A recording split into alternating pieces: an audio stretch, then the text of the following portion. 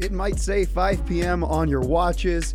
It might say 5 p.m. on the clock on your phone, but it's not 5 p.m. It's Dame time, and it's time for Tabb's Takes on WERW. Thanks for tuning in, and as always, I'm your host, Ryan Tabb. If you didn't see Damian Lillard's shot last night, I'm sorry for you. Damian Lillard hit what might have been a top 5, top 3 shot of the decade. Might rank higher than you think. We're going to get into where that shot ranks all time, along with some NFL draft talk, and more, as always. We've got a big show ahead. But that shot from Damian Lillard last night was legitimately one of the greatest shots I've ever seen. When you take into account what was on the line, the degree of difficulty, the context, everything that goes into making a shot memorable and historic, legendary, if you will, it had it all. It really did have it all. And so I went ahead because I saw that shot and I said, you know what, this might be one of the greatest shots in the history of basketball. I wanted to see where it really fits in the last decade, right? Because different eras of basketball, different stakes, and it's realistically hard for me, someone who's 22, to totally understand what was on the line in the 90s when I was a child. But the past decade, I can certainly do. So in order to really rank the top 5 or so shots of a decade, or really see where this one fits in, you have to come up with an outline, a scoring system, some way to qualify which shots are better than the others. Otherwise, it's just your gut, which isn't irrelevant, but it certainly doesn't tell the full story. It doesn't paint the full picture. So what does it take to make a great or legendary shot? What goes into classifying it in those categories and how high it ranks? So the first thing I think is very relevant when you're addressing the status of a shot is the stakes. What was on the line? So for that, postseason shots inherently just get a bump up. Because a regular season shot, unless the context for it is the final game of the season, if you win, you go to the playoffs. If you lose, you don't. Other than that situation, it's hard to imagine a shot in the regular season carrying the same weight it does in the postseason. So for stakes, postseason shots inherently get a bump up. Second is degree of difficulty. How hard was the shot? Pretty self-explanatory. A wide open layup, regardless of the time and the situation, is not nearly as impressive as a fadeaway 3. That's just the way it is. Degree of difficulty matters. And then third, and I think most overlooked, is the consequences of missing. Sometimes the stakes are high and it's a difficult shot, but we forget what would have happened had the player missed. Is your team down? Would you lose if you miss? Is it a tie game? Do you have the lead? Was there a minute left? Would there have been opportunities should you miss to recover from that miss? That matters a lot. So given all that, I rank Damian Lillard's game-winning shot last night, and just to paint a picture of what happened, there's 30 seconds left on the clock. The Thunder have the basketball. Damian Lillard had just hit a very clutch reverse layup off the window through traffic. An incredible shot just to tie the game. At that point, he has 47 points. Russell Westbrook goes down the other way, into traffic. I believe he got fouled. The foul is uncalled. As far as history is concerned, he did not get fouled. Bottom line is he missed the layup, although it was close. Blazers end up with the basketball, 3-1 series lead. Clock is winding down. Lillard walks the ball up the court and stands 35 feet from the basket with Paul George guarding him as he lets the clock tick down further and further and further, and eventually it gets to 2 seconds, and you're realizing, well, he's not going to drive. This must be where he's shooting from. He sidesteps to his right, pulls up from 3. Bang. Game. Series. It's over. Blazers advance. So I rank that shot the 4th most clutch, impressive, legendary shot of the last decade. The last decade of basketball. That shot ranks 4th. Number 1, well, we'll work backwards, actually. It's a little more fun not to hear number 1, although I'm sure you can guess what it is. I'm not going to give it away. We're going to work backwards. So we're going to go, excuse me while I fumble around my list, we're going to go to number 4, Damian Lillard last night. And if we break it down out of 30 points, stakes are worth 10, degree of difficulty worth 10, consequences of missing worth 10. When the shots finally released, 1.6 seconds left on the clock, Game 5 of the first round, tie game at 1:15, Blazers lead 3-1. The stakes, I'm giving him a 6 out of 10. It's Game 5 of the first round of the playoffs, you lead 3-1. The stakes are high, it's the postseason, these games matter, but realistically, the series isn't on the line on this one shot. Your season isn't on the line in this one shot. And you'll see, as it compares to the other ones on this list, 6 out of 10 is about where this fits in, given those circumstances. 2, degree of difficulty. I'm giving it a 10 out of 10. This is one of the most difficult clutch shots I've ever witnessed as a viewer of basketball. 10 out of 10, easily. It's a sidestepping 3 over an all-NBA defender, Paul George, who's 6'9", from 37 feet out behind the basket, outside of the basket, behind the three-point line. You're 37 feet out. It's a sidestep 3 over 6'9" Paul George. I realistically can't think of a more difficult shot that wouldn't qualify for the Harlem Globetrotters. Right? Anything else that you could make more difficult just wouldn't fit in a game of basketball. Yeah, he could do it one-handed behind his back, under his left leg, while doing a spin around 360, but that would never happen in a game. There's no context where that's beneficial. This is the most difficult shot I can possibly imagine, where everything he did was necessary to get the shot off, and therefore relevant to this game. So 6 out of 10 for stakes, 10 out of 10 for degree of difficulty. Then you have consequences of missing. It's a 6 out of 10 on consequences of missing. Right? It's a tie game at 115. So let's say Lillard misses the shot as the clock expires, as it did when he made it. You go to overtime. You can still win it there. Your team's been playing better down the stretch than the Thunder have, even though the Thunder had a lead early in the game. And even if you lose the game in overtime, you still have a 3-2 lead in a series where you have realistically little to no worry about blowing a 3-1 lead. Yes, it's happened recently, but if you go back historically, it's happened 11 times in NBA history that a team has blown a 3-1 lead in a 7-game series. And it's happened 5 times since the turn of the millennium.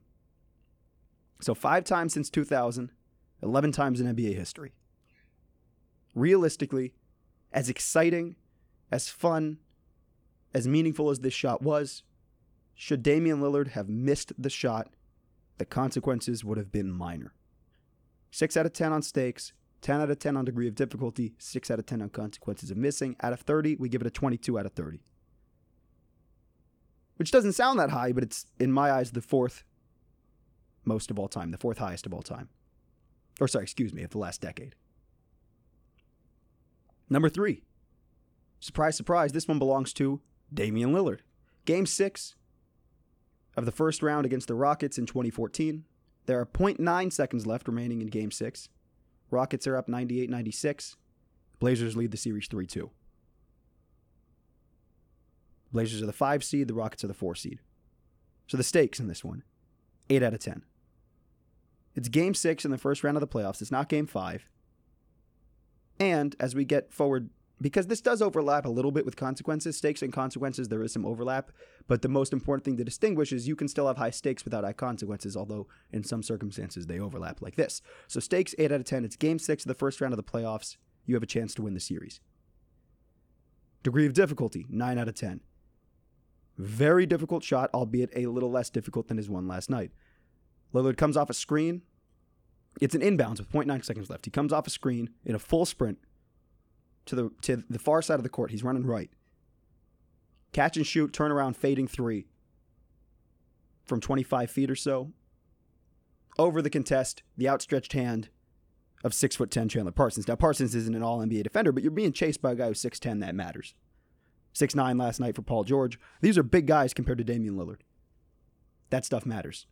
And then you realize, right, he's in a full sprint. He has to set his feet, and he doesn't have time to put the ball down or try and make a move. This is just catch and shoot, fading for the series. Consequences, 8 out of 10. So why is this one higher in consequences than the last one? This is 8 out of 10. His shot last night, 6 out of 10. Well, because if Damian Lillard misses this shot, he loses the game, right? The Rockets have a lead. And they don't just have a 1-point lead. He couldn't have gone for 2. They have a 2-point lead. This is 3 or bust territory. You could go 2 for the tie, but that's about it. And with 0.9 seconds left, your best look is from 3. So if he misses this shot, where the clock expired when the ball was in the air, they lose the game, the series is tied. Oh, and because they're the lower seed, they have to go back to Houston for Game 7.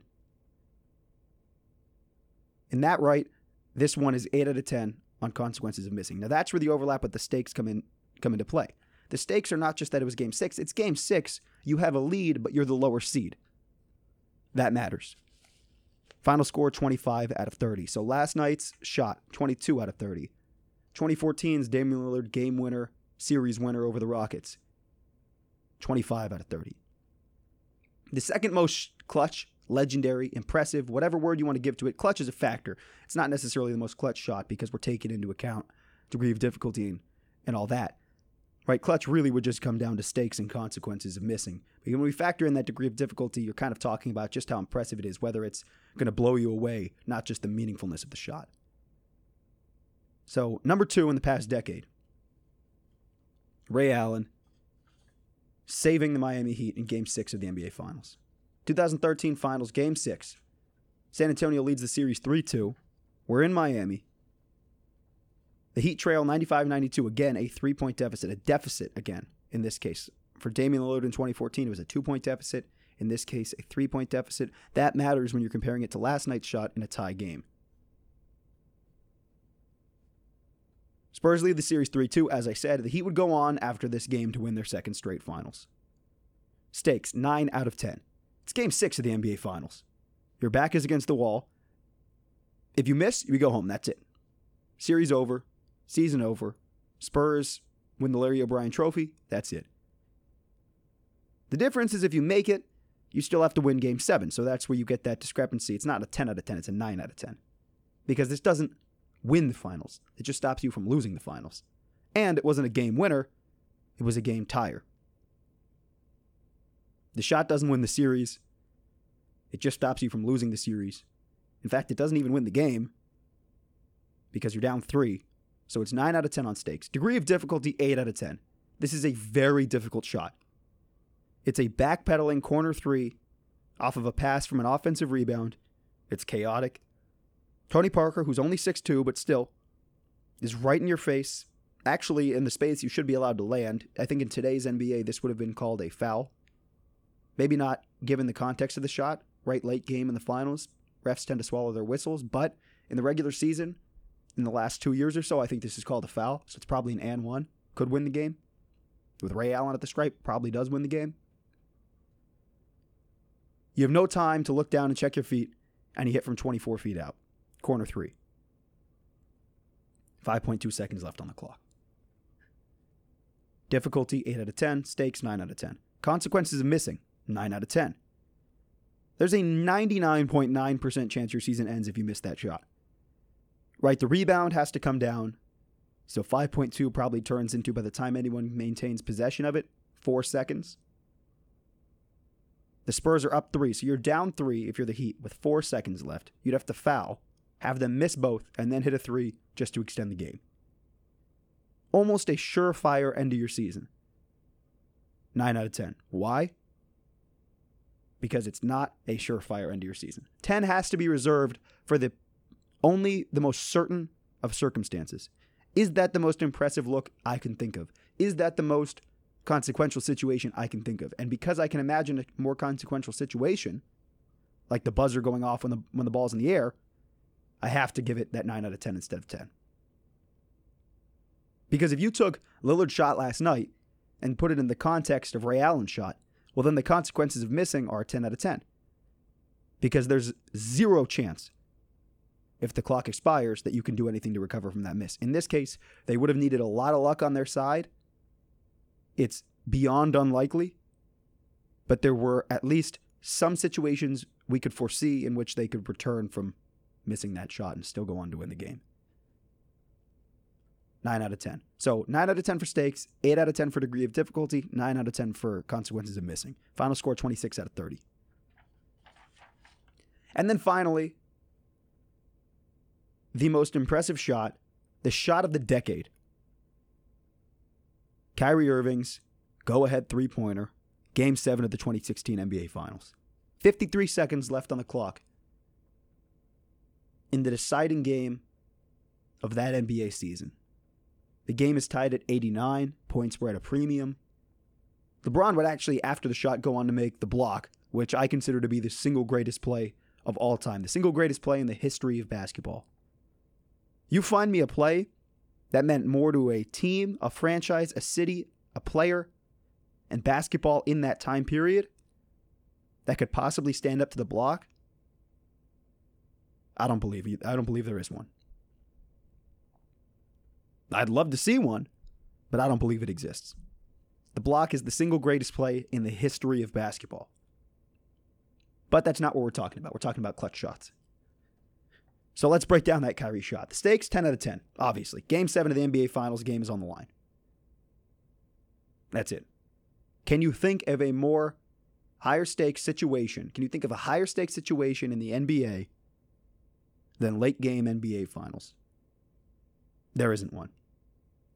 Late game 7 NBA Finals. That's it.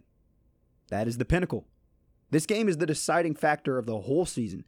Every single team, every single bucket, every single crossover, every single steal, block, rebound, it all leads to this game. This game decides it all. That's as high as the stakes can get. 10 out of 10, easily. Degree of difficulty, 8 out of 10. Irving goes between the legs, hits Steph with a hesitation, then sidesteps to his right. It's a fading three from 25 feet out over 6'3" Steph Curry. Steph Curry's not a great defender. He's a slightly above average defender at this point in his career. Maybe in 2016 he was just about average. He's 6'3", but we know he's a little shorter than that. You got to factor that stuff in. And quite frankly, the shot that Dame took last night, minus the move between the legs, is the exact same shot, just from 12 feet further out. So from a degree of difficulty standpoint, I can't give Kyrie all that much credit here, at least in the context of the top shots of all time. Now, given the context of just every shot that's been taken, sure, it's a very high degree of difficulty, but compared to the other ones we're talking about, 8 out of 10 seems to be the right fit. And then the consequences of missing the shot. 9 out of 10. This is a critical shot at a critical juncture in the game, but it's not the end-all be-all, right? It's a tie game. It's tied at 89, so I did mention that earlier. Whether you're trailing has a huge impact.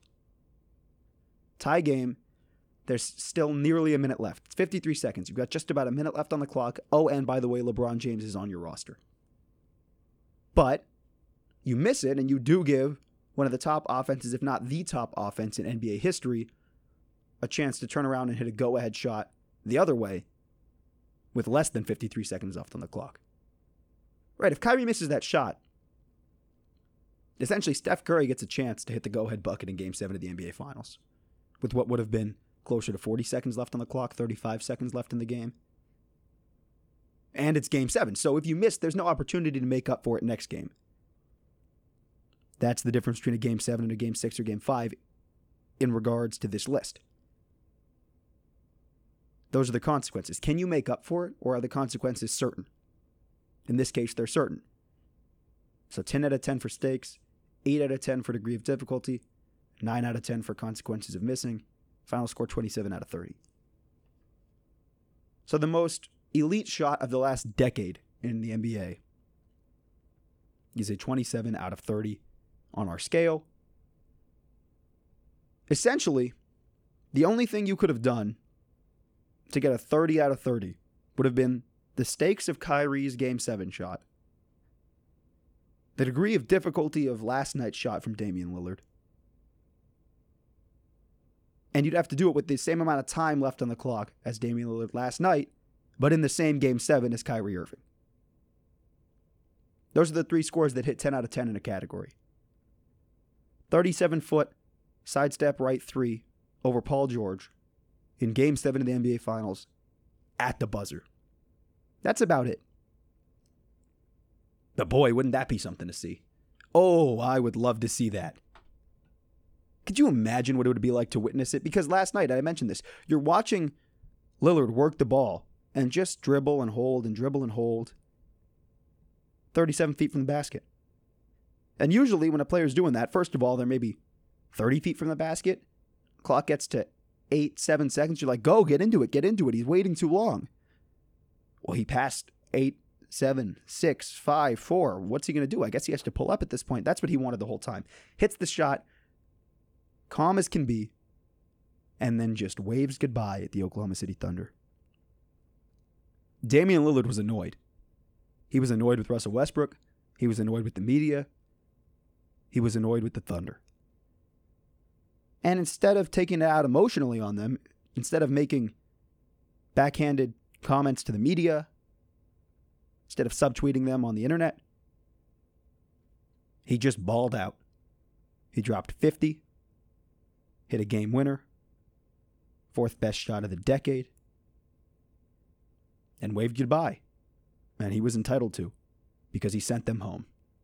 And he sent them home the right way, by playing great basketball and never letting all the talk get to his head. Someone tweeted out, I don't recall who it was, otherwise I'd absolutely give them credit, but I don't recall. Somebody tweeted out a very, very apt tweet that really summed up the situation, which is Russell Westbrook was playing against Damian Lillard, and Damian Lillard was playing against the Oklahoma City Thunder. One of those is a recipe for potential personal victory. The other one is a recipe for potential series victory. Well, quite frankly, Dame got both, but by virtue of the fact that he only went for the series victory, and he got it. Russell Westbrook played very badly, but we talked about it last week. He isn't that class of players who truly guarantee you more success than you would possibly have without them, but then they continue to hold you back and hold you hostage when you're trying to take the next step forward.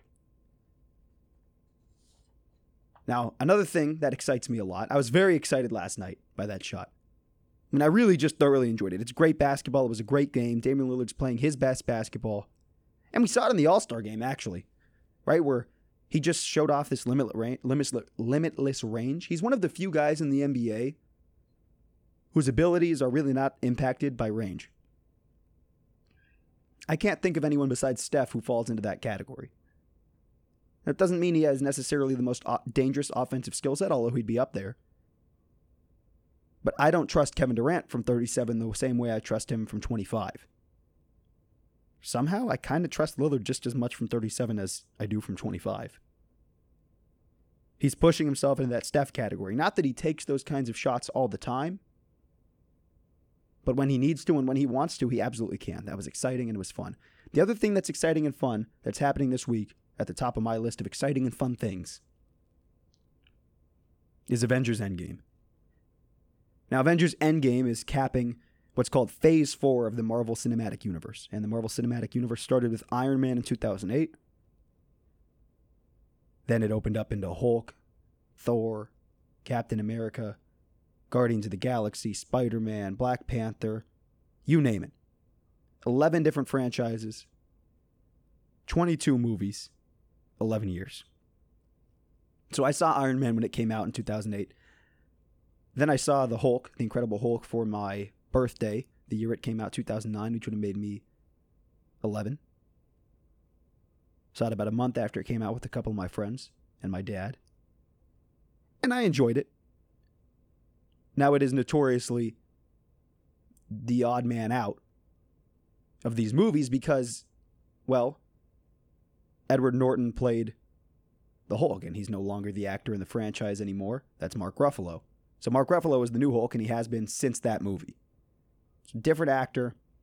It was before the MCU really blew up into what it is today, and so it doesn't feel as tied in. But it was a part of this incredible franchise. And this franchise has grown on its own. The characters have grown. The people enjoying it have grown. No matter how old you are, whether you're 80 or 11, 11 years is a long time. Now, it's relative. It's much longer to an 11-year-old. It's their whole lifespan. And for me, it's half my life.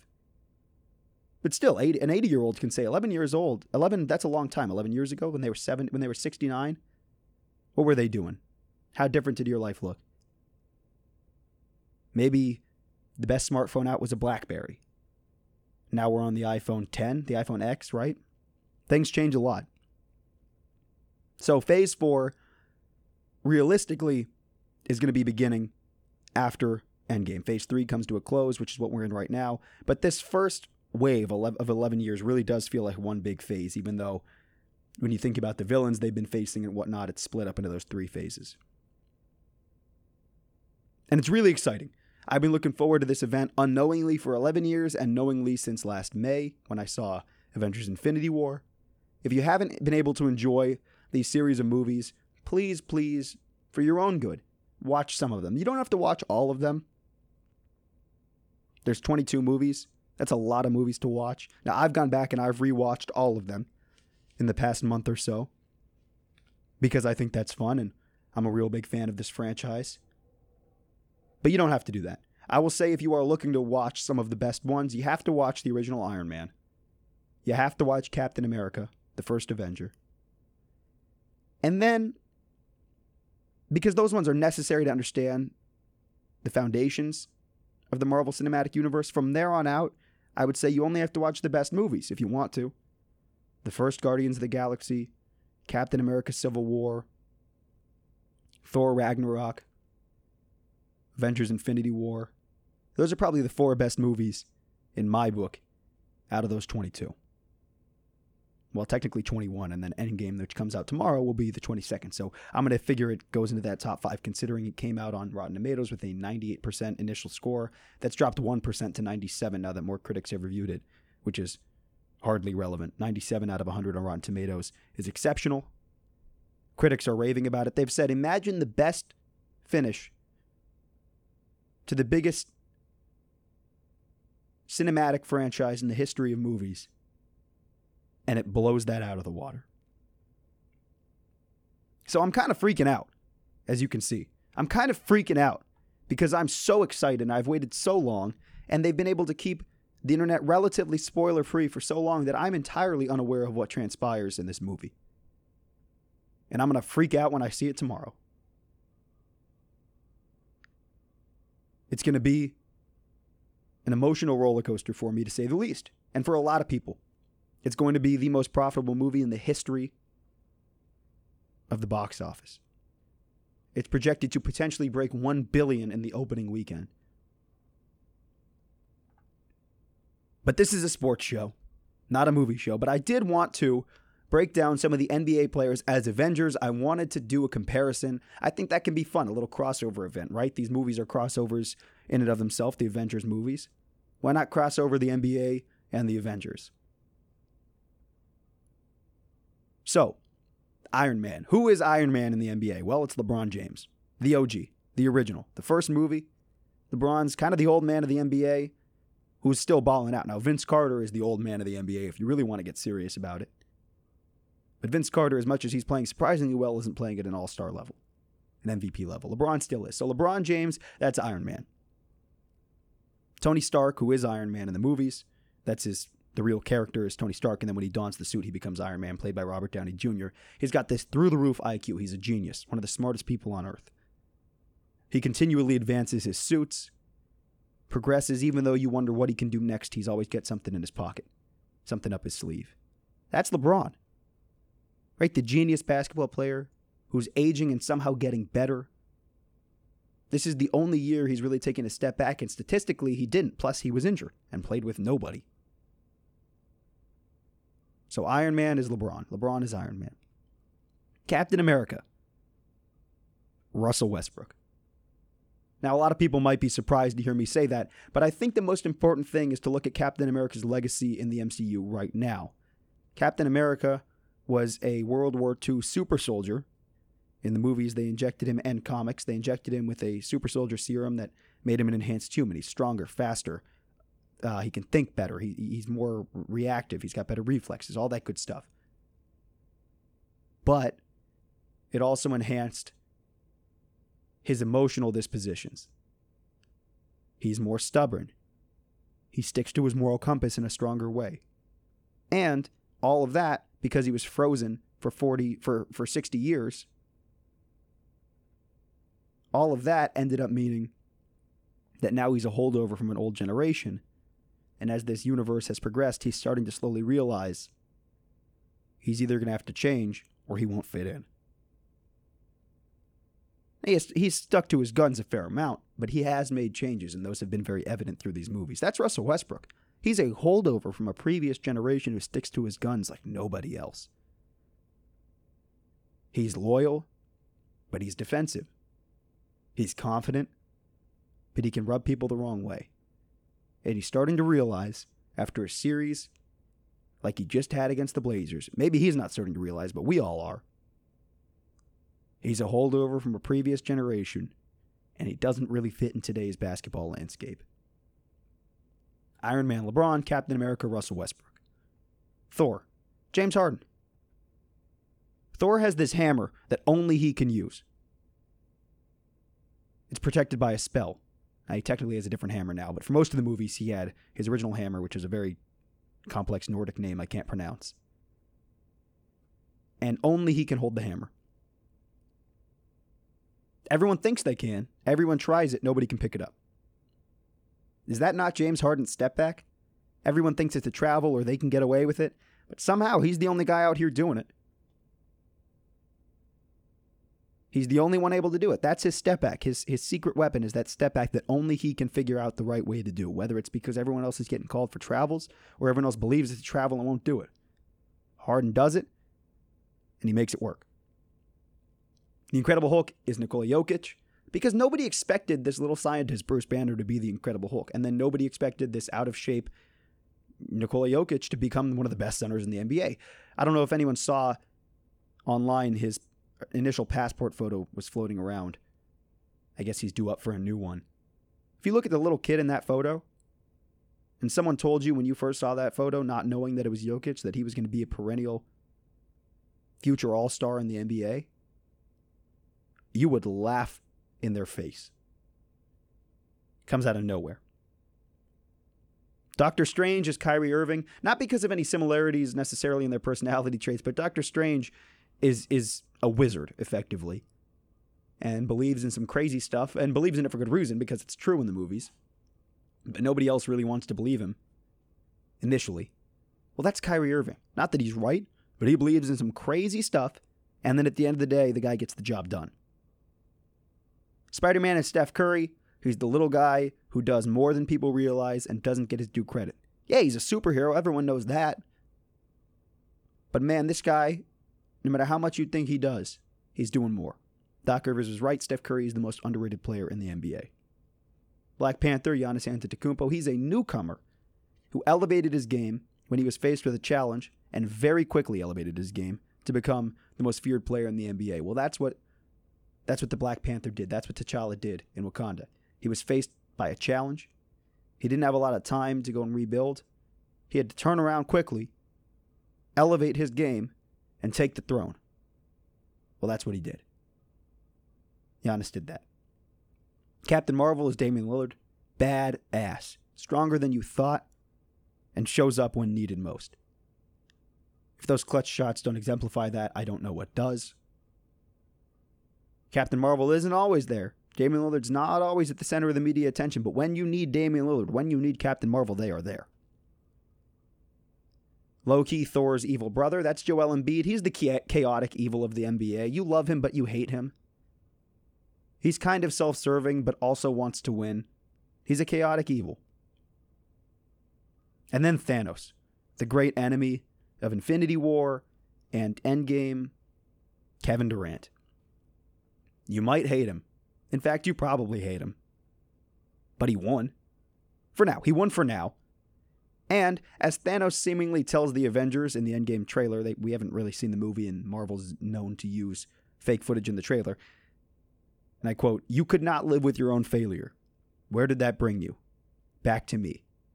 Is that not kind of... And Harden's telling the main Avengers, which are Thor, Captain America, and Iron Man, the big three. He's kind of telling that all the time to Harden in the playoffs every year. LeBron until the finals this year. He was telling LeBron every year in the finals, where did that bring you? Your failure, where did it bring you? Back to me. And he's always in Westbrook's head. So Thanos is Kevin Durant. Kevin Durant is Thanos. And then finally, little shout out to Ant-Man Isaiah Thomas. That one's pretty self-explanatory. We're going to go to break here on Tabb's Takes. You're listening to Tabb's Takes on WERW. Stick with us through the break, and we'll be back with some interesting talk about the Yankees and the Flyers, and then additionally some NFL draft talk following that. Stick with us. Thanks for tuning in.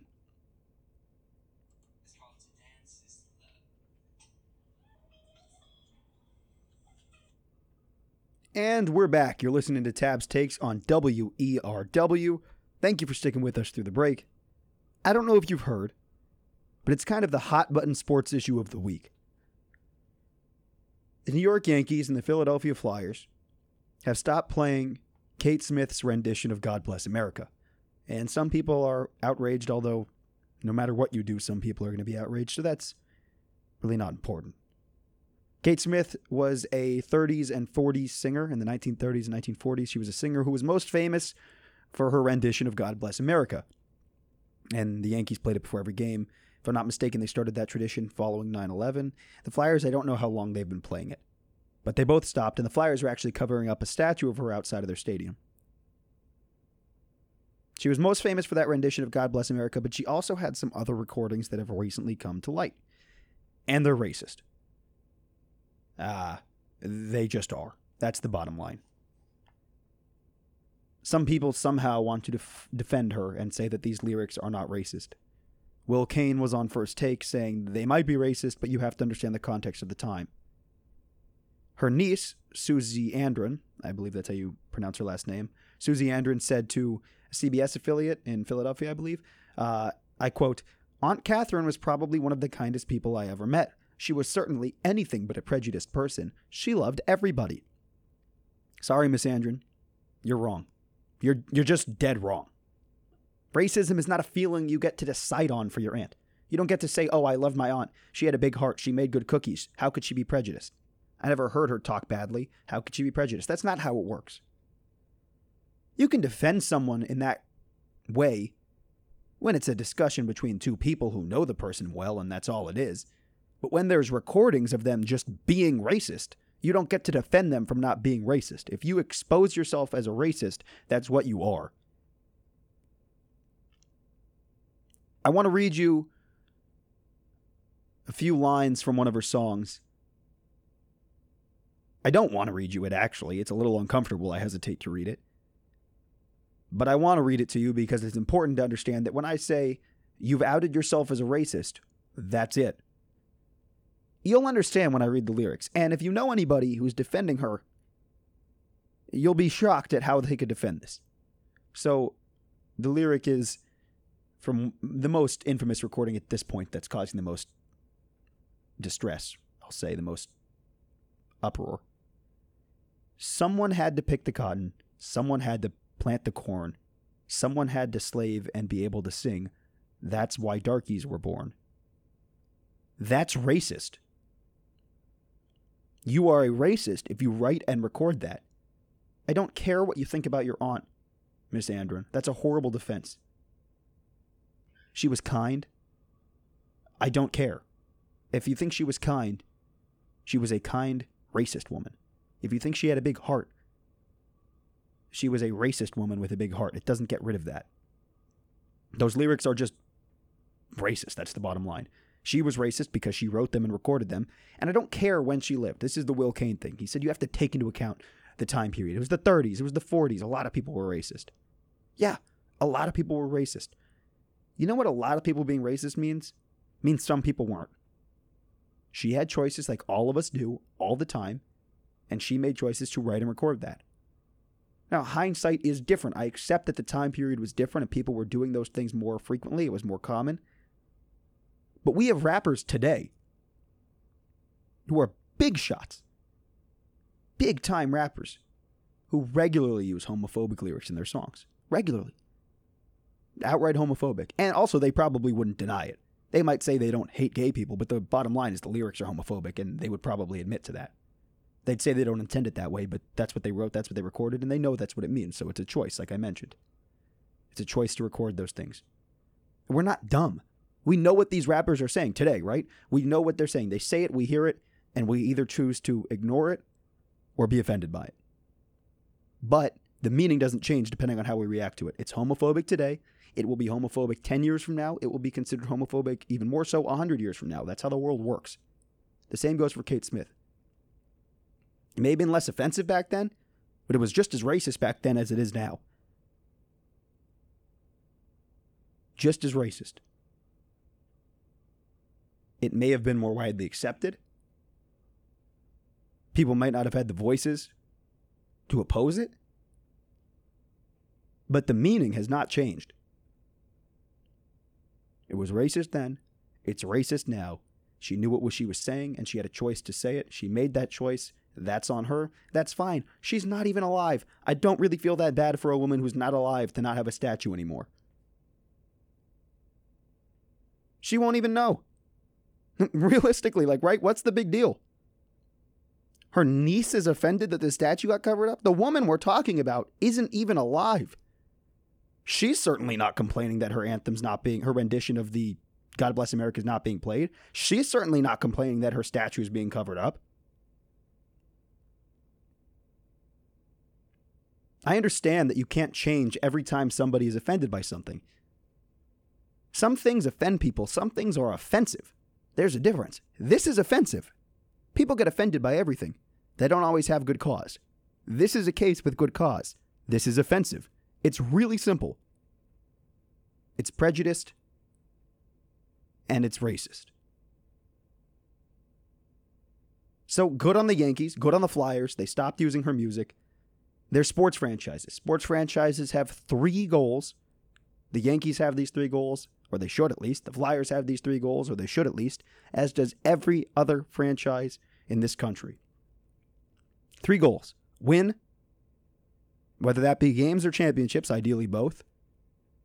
Profit, and make your damn fans happy. This certainly doesn't get in the way of the first 2, so good on them for making their fans proud. And it's not that the first 2 are more important, but when this is not hindering any of your goals, there's no reason not to make that choice. Good on them. They made their fans proud to cheer for them as an organization. It's that simple. People who are opposed to change, people who are scared when someone has uproar and immediately you bend over backwards to accommodate them, I understand that. But what's the reason for continuing to play this song? If you change things, if you're afraid of or worried about, afraid is not the right word, it's not a fear, but if you're concerned about the idea that every time somebody has an issue with something, it changes, I respect, and not only respect, but partially agree with you. The difference is you should have a defense as to why that needs to continue, whatever it may be. Whatever practice is being threatened, you should have a defense as to why it's important that that continues. There is no defense. There is no reason to continue using this song. There's other renditions of the same song. There's other songs. There's no defense as to why Kate Smith's song has to be played outside of tradition, which is a bad defense. Tradition matters, don't get me wrong. But when real issues come into play, tradition is simply saying, I care and I've cared for a while. We've cared and we've cared for a while. That's all it means. And that's relevant in situations where there's not legitimate arguments against it on the other side, where it's really just a matter of feeling, but that's not what this is. This is a racist person who wrote racist songs. The Yankees and the Flyers do not want to represent her. They don't want to represent her to their fans. Their fans don't want to deal with what she stands for or stood for. She's passed now, so what she stood for. And I see no argument as to why that shouldn't be the case. So good on the Yankees, good on the Flyers, good on any other team that chooses to follow suit if they've been playing her music as well. It doesn't make her an evil person. From the 30s and 40s, there'd be a lot of evil people, but they did some evil things. This is a racist song. You shouldn't have to stand by that. There's no reason to. These franchises didn't. I commend them for that. We're going to take our last break of the show. When we get back, we're going to talk specifically about the New York Giants and the quarterbacks in this year's draft class. The NFL draft does start tomorrow. And I need to inform you of what mistakes at least 3 NFL teams are going to make this year, because they make this mistake over and over again every year. Stick with me through the break, and I'll have that coming up for you in about 3 or 4 minutes here on WERW. You're listening to Tabb's Takes. And we're back. You're listening to Tabb's Takes on WERW. As I mentioned before the break, the NFL draft is tomorrow. And this is the issue I was talking about. When the NFL draft approaches, as always, people start talking up quarterbacks who have no business being talked up as day one approaches. They're not day one picks. They should never be day one picks, and yet they get talked into that category because people want quarterbacks to be good. Weak draft classes see quarterbacks get inflated because we're convinced that there must be a gem in every class. There must be good quarterbacks in every class. And therefore, if we can't find one, well, whoever's next up just gets moved up the list. Jared Goff had no business going first overall when he was drafted. Quite frankly, Carson Wentz didn't have any business going next. He had no business being the next quarterback off the board. He had all business being right after Goff as far as the order they were picked, but neither of them should have gone as high as they did. But they were the best quarterbacks in the draft, so immediately they got bumped up to the top of the draft. The team that will probably not take a quarterback early, but it should, is the New York Giants. Their management is the most incompetent in the NFL. That much is clear. They can't seem to do anything right. They can't let go of what they want to be true and really make decisions based off of what we all know to be true. They can fix everything about their roster. They probably won't because of their decision-making, but they could fix everything about their roster. And until they realize that Eli Manning is simply just bad at football at this point in his career, they won't win football games. If they don't take Dwayne Haskins at number 6, they can't take a quarterback with their first pick. Anyone else is a huge risk at 6. A huge reach at 6. Now, I'm assuming that Murray's off the board at that point. If it came down to those two, I'd probably take Kyler Murray. In fact, I would definitely take Kyler Murray. But given that I'm assuming he's off the board at 1, that leaves Haskins as the only guy who's not a reach at 6. There are 3 competent quarterbacks in this class. That's it. Competent. Kyler Murray, Dwayne Haskins, Will Grier. Kyler Murray's going to be a star. I'm convinced of that. Haskins has the talent, and he's not my top QB, but he's certainly justifiable to have as the best QB in this year's class. Right, if you rank them differently than me, if you think Murray is number 2 or 3 and you think Haskins is 1, that's fine. That's respectable. I personally don't have him there. I like Grier a lot. I've loved Grier for about 3 years now. He's not a top 10 selection, though, so he's still a reach at 6. He's a reach at 17, actually, which is the Giants' next pick. So unless he slides to their third pick at 37, the Giants are realistically going to have to pass on quarterbacks if they want to draft intelligently, if they don't get Haskins at 6, which would be intelligent to begin with. For any other team that's in need of a quarterback, if you want to take a gamble, take Tyree Jackson, quarterback from Buffalo. I don't think he'll pan out necessarily. I was kind of 50-50 on him, and his ball performance really rubbed me the wrong way. He's 6'7", 250 pounds. He's mobile. He's got a strong arm. Everyone has a strong arm, apparently. That's what scouting reports say. This kid has a really strong arm. He can throw on a rope. He can throw deep. It does not matter. There's arm strength. That is clear. But he's a great gamble for a franchise that's picking later, right? He's inconsistent, and he struggles with decision-making and accuracy. But if you believe in his raw talent, and you're either desperate, there are 2 circumstances I can see him fitting. A desperate team or a team that can afford to potentially waste a pick. A team that's not necessarily in Super Bowl contention. Not that bad either. They're just trying to keep getting better. And you can get him late. You can waste that pick. Not that you want to, but you could afford that. Yeah, go ahead and take him. He's a good gamble. Taking any other quarterback is simply falling into the age-old trap of the NFL, which is if he looks like a quarterback, then he must be a quarterback. If he looks like a good quarterback, he must be a good quarterback. They never ask the right question. Does he play like a good quarterback? You can talk yourself all day into Drew Lock. You can talk yourself all day into Daniel Jones. You can talk yourself all day into Ryan Finley. You can talk yourself into mediocrity and a waste of a pick, as so many teams do every year, as so many teams will this year. But the bottom line is I don't care what you look like. I care how you play. And there is a clear drop-off in my eyes when you take into account potential, skill set, and prior success between that upper echelon where I have Kyler Murray, Dwayne Haskins, and Will Grier. Then you get Drew Lock.